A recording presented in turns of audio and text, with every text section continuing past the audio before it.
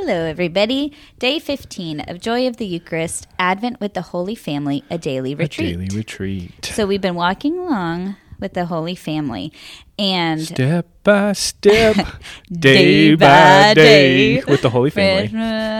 Yes.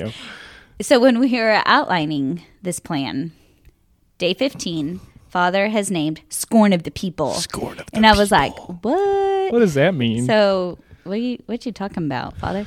So, you know that a lot of the life of the Holy Family is hidden. We call it the hidden life. But it's not a bad thing to imagine what life was like for them. And so people had to wonder, how'd they get pregnant? What are the, let's run that timeline. This was before they came together. People talking about people. So I thought we could reflect for just a little bit on how even from the infancy, even from when he was in his mother's womb, Jesus experienced scorn, experienced being despised or judged by the masses. So much so that it even led to his crucifixion and death. And Jesus promised to us that if you follow me, you shouldn't be surprised if they hate you. Remember, they hated me for first. An ordeal. Remember, they hated me first. And so let's just reflect for a moment. What would people have thought about Mary and Joseph, right? This new couple, this baby. I'm sure there would be many in the community who would have looked at them with suspicion, looked at them with scorn even.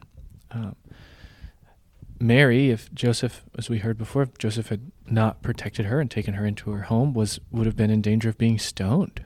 And so this scorn, that she experienced from people during his whole life, Jesus experienced during his whole life, began even here. So do you think this scorn of the people stayed with them throughout the life of Jesus? Like because of how it started, that it was just so weird and questionable? We just know that Jesus said that because he was a sign of contradiction, there would always be some who wouldn't accept him. And even in the 12 who he walked with and loved more than any, there was Judas the betrayer, and even Peter denied him. But among those even we're closest to, sometimes we can be hurt, judged, misjudged. And if it's part of the life of Christ, we know it's going to be part of our own life too. So even if people are making fun of us for doing the right thing, do it anyway. Right. If it's weird to be Catholic or to be too Catholic, do it. If God's asking it of you and we're holding back because somebody might think something or say something or whatever, then that's us putting them above God. It's refusing, what right. He's called us, what he's asked us to do. Yeah, not taking up our cross and uniting our lives to Christ. Our life should look silly to some people. Like John the Baptist, St. John the Baptist. Kind of radical. Why is he eating those locusts? Why is he hanging out in the desert? So then Joseph, yeah, when he's walking around Jesus and Mary's belly, just trying to stay committed to the cause, be the protector of the Holy Family. Yeah. What did that look like for him? He has the responsibility. He's the guardian, right? And so he as the loving husband, wraps his arms of protection around Mary and little Jesus in utero, and is meant to be the shield from the buffets and the spitting of the world, so to speak, And that's kind of a responsibility that all husbands have, to shield their families from those negative influences, from those evil things of the world, and to make sure that their wives and children know that they're deeply and richly loved by God and by them. And to be the spiritual leader. To be the spiritual leader, the guardian, the protector. So then as a challenge to put out there to all you men. If there are any men listening to this podcast. Wives, tell your men. Yeah. Have this be the one episode they listen to. Yeah. No, but be the spiritual leaders of your family. Seriously, yeah. Be the one that starts praying in the evening before the kids go to bed, or blessing the kids as they go to school or before leaving for work.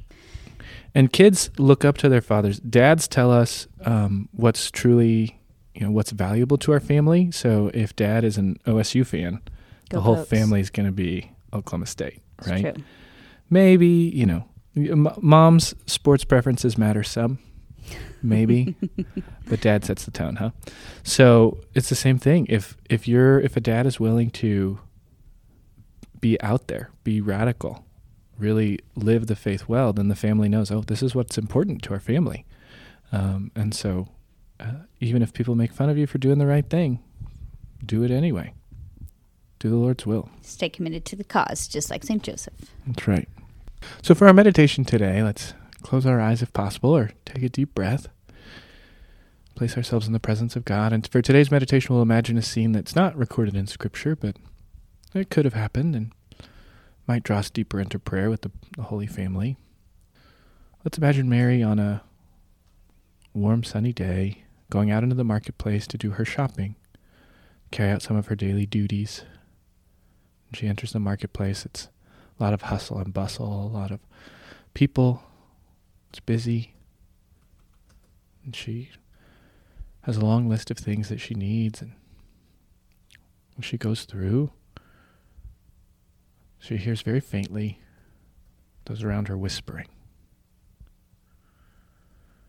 The kind of whispering where you know they don't want to hear you because they're saying something unkind. The kind of whispering that tells you you're being judged, being scorned, being looked down upon. Mary, the handmaid of the Lord, unfazed, continues going about her daily duties for love of God and love of her family. Then Joseph comes up and he sees Mary. She has no idea what's going on around her. The looks, she's just not interested.